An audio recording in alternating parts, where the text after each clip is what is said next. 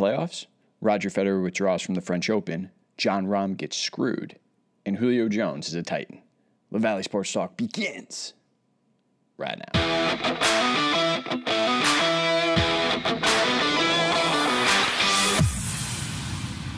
To another edition of the LaValle Sports Talk podcast, brought to you by the Silent Network. As always, I'm your host, Chris LaValle. Hope you all are doing well and staying safe.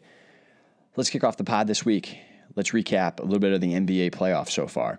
But before we do, let's take a moment of silence. Let's pour one out for the great LeBron James as he's been eliminated in the first round. Okay, let's move on. So as we take a look here, we've got Utah Clippers, we have Denver Phoenix, Philly, Atlanta, and Milwaukee and Brooklyn. So as far as my playoff predictions go, I'm doing okay. I picked Utah and the Clippers to face off in the second round. I did not have Phoenix. I picked the Lakers to face Portland, so I was dead wrong about that bracket. And then if we look at Philly and Atlanta, I did not have Atlanta moving on. I did pick the Knicks to make it through, and then I did have both Milwaukee and Brooklyn facing off. So my playoff predictions are so-so. I'm dead wrong about the finals. I had taken Brooklyn and the Lakers to make it to the finals. That's obviously not going to happen. Couldn't be happier about being wrong on a prediction as saying that the Lakers would make it to the finals. I am elated that I don't have to deal with LeBron anymore watching the NBA playoffs, which is just, I can't even express to you how much I'm enjoying the NBA playoffs right now. Anyway, so as it stands right now, I'm recording this on Wednesday. The Jazz are beating the Clippers 1-0, and then we've got, Phoenix is 1 game up against Denver. Philly and Atlanta are tied a game apiece, and Brooklyn has dominated Milwaukee in both games, and that's without James Harden. So let's start there. I think, Milwaukee has a shitload of adjustments to make, and I don't understand what they're doing, why they're playing the way that they're playing, in the sense that their game plan is terrible. Milwaukee should be dominating on the inside. They have bigger and stronger players than the Nets do. They just do, and for whatever reason, they've decided that they're going to try and outscore Brooklyn by just chucking up threes every single game, which you're not. It's not going to work. That's not the way Milwaukee was built. Milwaukee was not built to just chuck threes. You saw it against Miami. They play an inside-out game, and for whatever reason, they're not doing that. I think Brooklyn has a good chance of winning this series in 5 with the rate that it's going. Milwaukee will likely win Game 3 because it's a desperation game, but I think Brooklyn takes Game 4 and Game 5. We look at the Philly and Atlanta series. The one thing that I hate to admit is that Trae Young is actually pretty good. However, Philly did do that the Knicks didn't do was they made the proper adjustments after Game 1. They doubled Trae Young, which you need to do at this rate, and they forced everybody else in Atlanta to make plays, which they couldn't do. And when Trae Young was doubled, he scored like 11 points and had 6 turnovers. So Philly played. In both games, by the way, though, an injured Joel Embiid scored 39 in the first game and 40 in the second. So, I still think Philly is the team to beat. As far as that matchup goes, I think Philly will probably win the series in 6 because I definitely think Atlanta can take another game. It may go 7, but I think it'll go 6, and I think Philly's still going to come out because I believe Philly overall is the better team. The Suns and Nuggets matchup. Phoenix is up 1-0. I like Denver in Game 2. I think this is going to go 7. This to me is the best. This is going to be the best series in the second round. I'm going to take Denver to come out. Phoenix may be the better team, but Denver's got the MVP. I like the way Denver plays basketball. I think more than I enjoy watching the Suns play basketball. Look, I was rooting like hell. Don't get me wrong. I was rooting like hell for the Suns in the first round. Obviously, they were playing the Lakers. But I don't know. There's something about the way Denver plays. I like their team overall. They have the MVP. And I don't trust Chris Paul. Not that I don't trust him as the player. I don't trust his health. And I still don't think he's 100%. So I think that Denver and Phoenix is going to go the distance. It'll go 7 games. And I'm going to take Denver to come out. And then that brings me to the Clippers-Jazz series. I'm going to take the Clips, as much as I don't want to, and I was rooting for the Mavericks last round. I don't know. I'm going to take the Clippers. I think overall they have the better player or the better players. No, the better player, because I don't trust Paul George ever in the postseason. Kawhi Leonard is better than anybody that Utah has. So I'm going to take the Clippers in 6 in that series. I think they win game 2, and then they'll very likely win game 3 and maybe win game 4 as well, lose game 5 back in Utah, and then they'll take it in game 6. So moving on, as far as the conference finals go, my picks are the Clippers to face off against the Nuggets, and then I'm going to take the 76ers to face off against the Brooklyn Nets. So the other story I want to touch on this opening segment is Roger Federer withdrawing from the French Open. And I think that this is a story that is, in the larger context, kind of a big deal. Because Roger Federer is considered by many to be the GOAT of tennis. And I don't think that you can ever put him in that conversation because he just withdrew from the French Open, not because of an illness and not because of an injury, just because he said he had to listen to his body. Now, Federer had just finished off winning in the second round. He was headed to the round of 16. And it was the day before his match in the final 16 where he withdrew. Now, when you look at the bracket, he was either going to have to face off against Rafa Nadal and or Djokovic, or possibly both of them, in order to not only make it to the final, but win the damn tournament. And this is a weak move as far as I'm concerned, because I think he's saving himself for Wimbledon. And as great as Roger Federer is, he's not as great on clay as he is on grass. And the fact that he's quote-unquote listening to his body, I think, is a complete and utter cop-out. I don't buy it. I don't believe it. And to me, it shows that he's mentally weak. Think about the GOATs. When we think about in all of sports, you look at Tom Brady, he's the GOAT in football. Tom Brady has muscled through a lot of injuries that we always hear about at season's end. After the season, all of a sudden, Brady's having surgery on something, whether it was his knee, something else wrong with his leg, maybe his shoulder, whatever it may be. Brady has had countless surgeries at season's end. You never know. You would never know that Brady's injured. Michael Jordan scored 38 points, I believe it was 38 points. Yeah, he broke open an NBA Finals by scoring 38 points in the flu game. He was having to be held up by teammates. Specifically, there's the famous video or photos of him being held up by Scottie Pippen because he was so weak. Tiger Woods once won the U.S. Open on a broken leg. That's GOAT status. That's channeling that inner fire, that inner will to win, which is just more important to you than dealing with the now, dealing with that pain, that illness, whatever it may be that was holding you back, to fight through that in order to be a champion. That's GOAT status. Roger Federer withdrawing for really no reason whatsoever, except for the fact that he was scared to lose again to either Nadal or Djokovic. To me, that's just mentally weak. That's the type of shit LeBron does. That's not GOAT status. You can't claim to be tennis's GOAT when you're deep into a major championship and all of a sudden you have to face off against your greatest rivals and you're choosing to walk away for really no reason. That's just weakness, and pure and simple, it's weakness. So, this will be a debate that I would love to have. Anybody who wants to come on and talk about tennis greats and who should be considered the GOAT, I'd love to hear from you. But as far as I'm concerned, Roger Federer is no longer allowed to be in that discussion. All right, so NFL Corner is going to be pretty short and sweet this week. The only major story, is Julio Jones signing with the Titans. Falcons receive a 2022 second-round pick, 2023 fourth-round pick, and the Titans receive the Falcons' 2023 sixth-round pick along with Julio.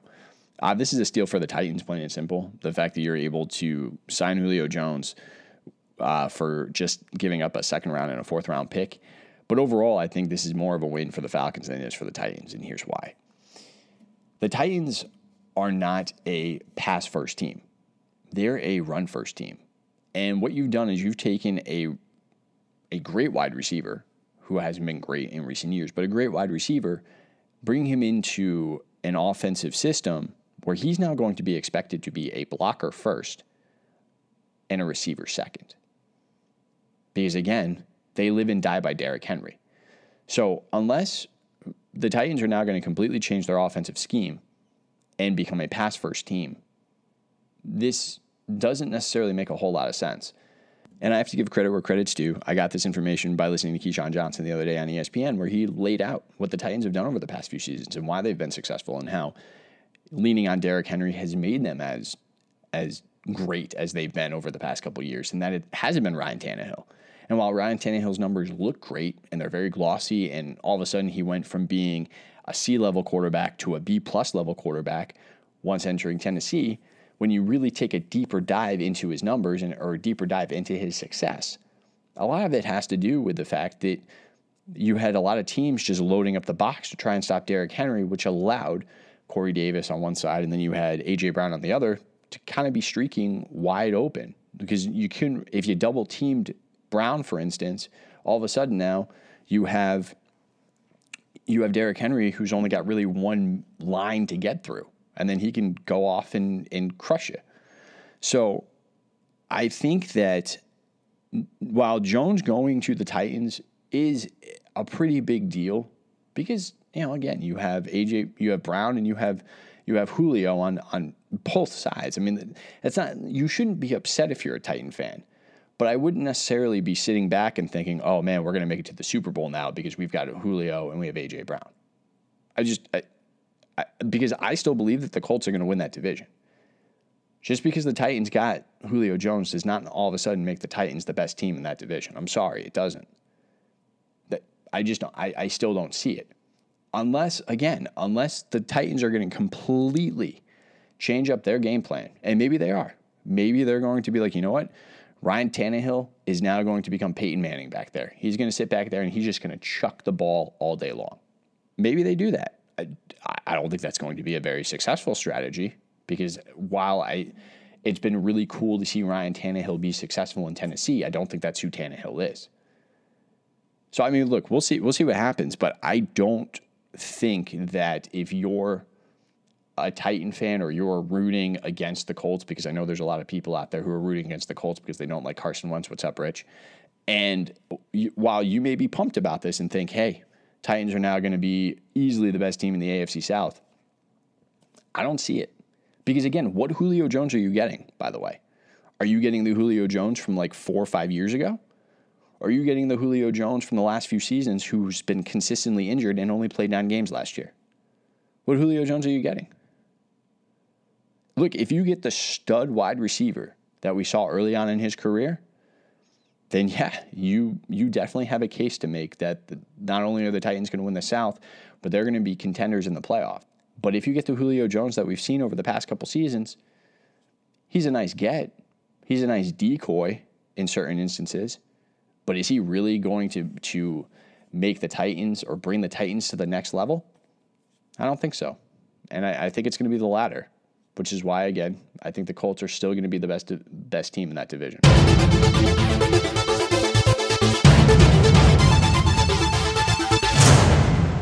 My Everything is Stupid segment this week, we're going to touch on the PGA forcing Jon Rahm to withdraw from the Memorial Tournament this past weekend because he tested positive for COVID. Now, it would be one thing if Rahm had tested positive on Wednesday or Thursday before he really got into the tournament. But the fact that they kicked him out after he finished his third round on Saturday and he was up by 6 strokes, and they forced him to withdraw from the tournament after he finished Saturday is absurd. Absolutely absurd. And I'm going to touch on ways that they could have made this right. But the way that not just the fact that they could have made it right, but the fact that they pretty much made Rahm the villain in this story is just utter insanity. It's terrible. So a little bit of background for you. Rahm was leading the tournament after he finished his third round by 6 strokes, shooting a 64. He shot a 64 on Saturday. He also set a tournament record by shooting 18 under par within the first 3 rounds. And unless he completely collapsed on Sunday, Rahm was well on his way to winning this tournament back-to-back. Yes, that's right. Rahm was set to make history winning this tournament 2 years in a row. Now, both players and fans just went crazy on social media about the PGA's decision to force Rahm to withdraw from the tournament. And the biggest head scratcher, and this is what doesn't make any sense. From the announcement from the PGA is when the tour acknowledged that Rahm had previously tested positive for COVID and was confirmed to be 100% asymptomatic. And this is the official announcement from the PGA, and I quote, "On the evening, Monday, May 31st, the PGA Tour notified Jon Rahm that he was subject to contact tracing protocols as he had come into close contact with a person who was COVID positive. Per the tour's COVID health and safety plan, Rahm was given the option to remain in the competition and enter our tracing protocol, which includes daily testing and restricted access to indoor facilities. Rahm has remained asymptomatic. Rahm has tested negative every day, but his most recent test, which was performed after the conclusion of his second round, rain delayed, and before the start of his third round, returned a positive at approximately 4:20 p.m. while Rahm was on the golf course. The PGA Tour's medical advisor requested a confirmatory test on the original sample, which came back at 6:05 p.m. and was also positive. The PGA Tour's medical advisor notified Rahm immediately upon completion of his round, and under tour protocols, he will be withdrawn from the competition. Rahm is now in isolation, and in accordance with CDC guidelines, he will need to remain in isolation through Tuesday, June 15th. While this is an incredible, unfortunate situation throughout 50 events since the PGA Tour's return to golf, there have been only 4 positive tests, including Rahm, within competition. Rahm is the first positive asymptomatic case as part of the tour's routine contact tracing protocols." End quote. So here's the deal. I have been on record of talking about how well the PGA Tour has handled a lot during this whole COVID thing. I thought that golf was an incredible sport that kind of kept us together last year because it was really the only sport that was going on for a while. What the PGA's decision over this weekend was both lazy and it was cowardly. And the fact that they made a snap decision without actually taking a moment to just sit back and think, how can we make this work for everybody involved, is both disturbing and disgusting. The easiest foolproof method to make this work, and I'm not the only one who thought of this, there's a much smarter individuals than myself who also pointed this out on social media, is that you omit the presence of fans and everybody else on the course. You have Jon go out early Sunday morning with his caddy and a tour official, and he watches them play. He plays by himself, he scores the round, and you move on. This way, Rahm still has the opportunity to win the tournament, or obviously if he fell apart playing out by himself, so be it. Maybe he would have lost the tournament. But he still has the ability to finish it out. Again, it would be one thing if Rahm wasn't in contention to win. You know, if he was, 4 or 5 shots back from the lead, it is what it is. He has to withdraw. But the dude was 6 strokes ahead of everybody else. And he had just shot a tournament record, 18 under par in the first 3 rounds. He was destroying the field. And you force him to withdraw. You also cost him over $1 million, by the way. So not only did you take away his opportunity to have a historic back-to-back victory at the Memorial Tournament, but you also cost him over $1 million in the process, which when you really, really think about it is just absolutely disgusting. It's despicable. But hey, the PGA, they did the morally right thing, right? They followed the CDC guidelines. They made the right decision. Look at them. Honestly, it's nothing more than just cowardly and pathetic. And the PGA Tour should be ashamed of themselves. They're not. And anybody who's sitting back and thinking, well, Rahm was warned. Yeah, I get it. I get the fact that, yeah, he was warned by the tour. He knew what could happen if he did test positive. But there are avenues that could have been taken to alleviate this and make it so everybody wins. And for whatever reason, the PGA Tour didn't think that was important. And instead, they tried to make Rahm the villain. He turned into the victim. Thankfully, at least enough people are smart enough to realize that Rahm got screwed in this deal. But that doesn't change the fact that the PGA Tour right now looks about as weak and pathetic as is humanly possible.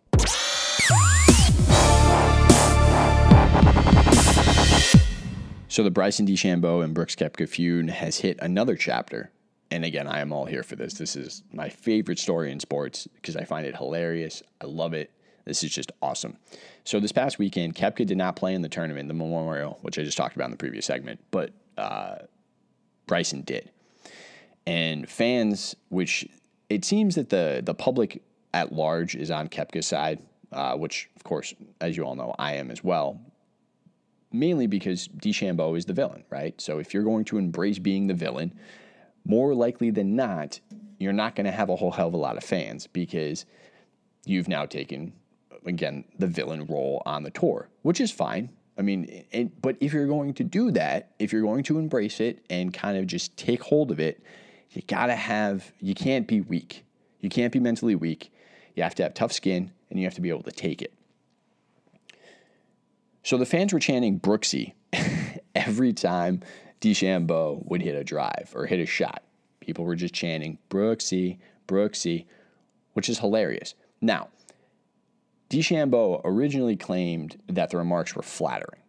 His words, flattering. He also made the comment that he said, quote, "First off, the fans were awesome today. They came out and supported me. Obviously, you're going to have people saying things, but again, it doesn't rile me up. I love what's been going on. I've had no issue with it whatsoever. I'd say tennis and golf are the only two sports when you're hitting a shot hitting a shot, everybody's usually quiet. If it comes out to a point where they're affecting your swing, then that's a little over the line. But everything else, I don't care," end quote. So most of that statement is bullshit because he does care that Brooks Koepka has been destroying him ever since that whole interview scene. And Koepka has. He's been trolling him like crazy. Koepka is the social media king, as far as I'm concerned. As far as athletes go, he is just trolling the shit out of Bryson, and it's been hilarious to watch. He took it up a notch further this weekend when he found out about what was going on at the tournament. He put up a video thanking the fans and saying, "Hey, I heard you guys have been supporting me out there even though I'm not playing. I really appreciate it. I'm going to give away a certain amount of cases to the first people who DM me or stuff like that." And it was cases of Michelob Ultra because he's sponsored by them, obviously. But it was just added a little bit more fuel to the fire of, look, I'm aware that you guys love me. I'm aware of the fact that you're pissing off DeChambeau, and because you guys are so awesome, here you go. Here's some free beer. I mean, if you're a fan of Brooks, how the hell can you go wrong with that? You DM the dude, you get free beer. That's pretty awesome. But again, we come back to Bryson here. So Bryson claims that he doesn't care, right? That it doesn't bother him, that everything's good as long as you're not affecting my golf swing, which again, he is correct about that. Like, it's one thing to be bullied, people yelling Brooksy to you or whatever. But it's another thing, though, to try and screw up somebody's golf swing. Same thing with tennis, obviously. He is right with the comparison. Like, that's why they ask you when you're at tennis tournaments or even when you're at a golf tournament or a golf major is in someone's backswing, please be quiet. Allow the guy to hit the ball. Then you can scream whatever the hell you want, but be respectful about it.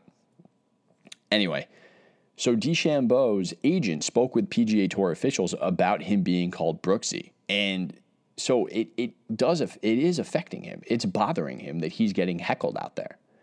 So again, this comes back to DeChambeau needs to make a decision. He needs to decide, do I want to be the villain or do I not want to be the villain? Because if you're going to be the villain, you have to embrace it and you have to understand what comes with that. Good. He's going to get sponsorship deals. He's going to make a lot of money because he's now put himself front and center on the PGA Tour, which is a smart move by him.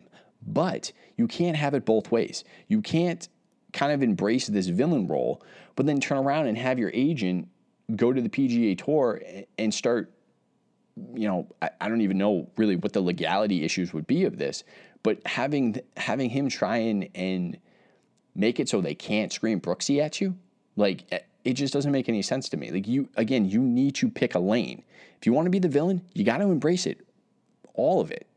And some of it doesn't exactly come with being embraced in a warm manner from the fans. You're going to be heckled. You're going to be criticized. Everything you do is going to be scrutinized because people aren't going to like you. They're going to root for the other guy because the other guy is considered as the conquering hero. He's the guy who's handing out free beer to people.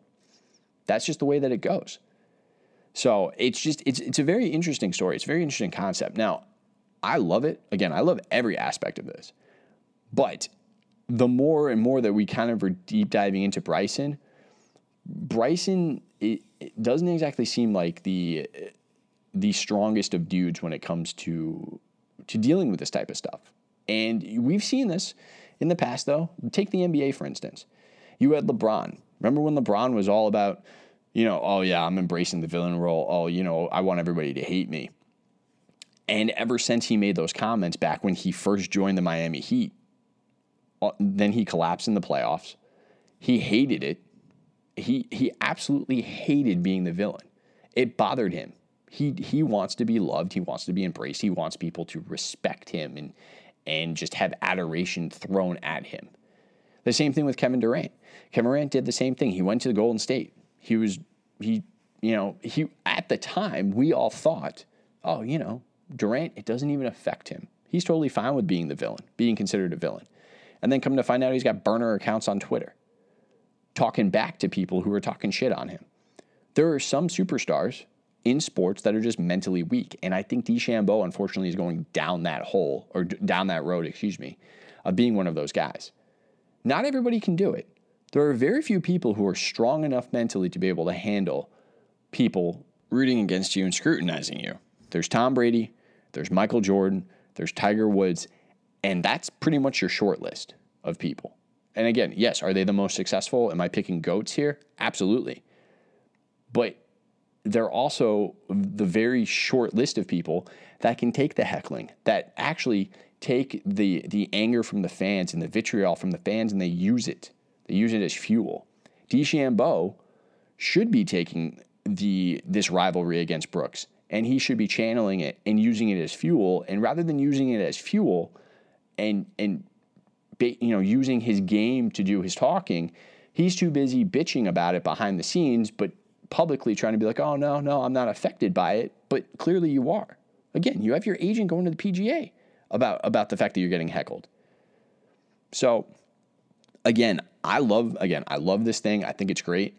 But I do think that DeChambeau really does need to pick a lane and figure out what side of this battle he wants to be on. Because if this is the way he's going to act, Koepka's going to absolutely crush him. And he's going to use social media to his advantage. And not only social media, he's going to talk trash to him on the course. You know it. I know it. Everybody knows it.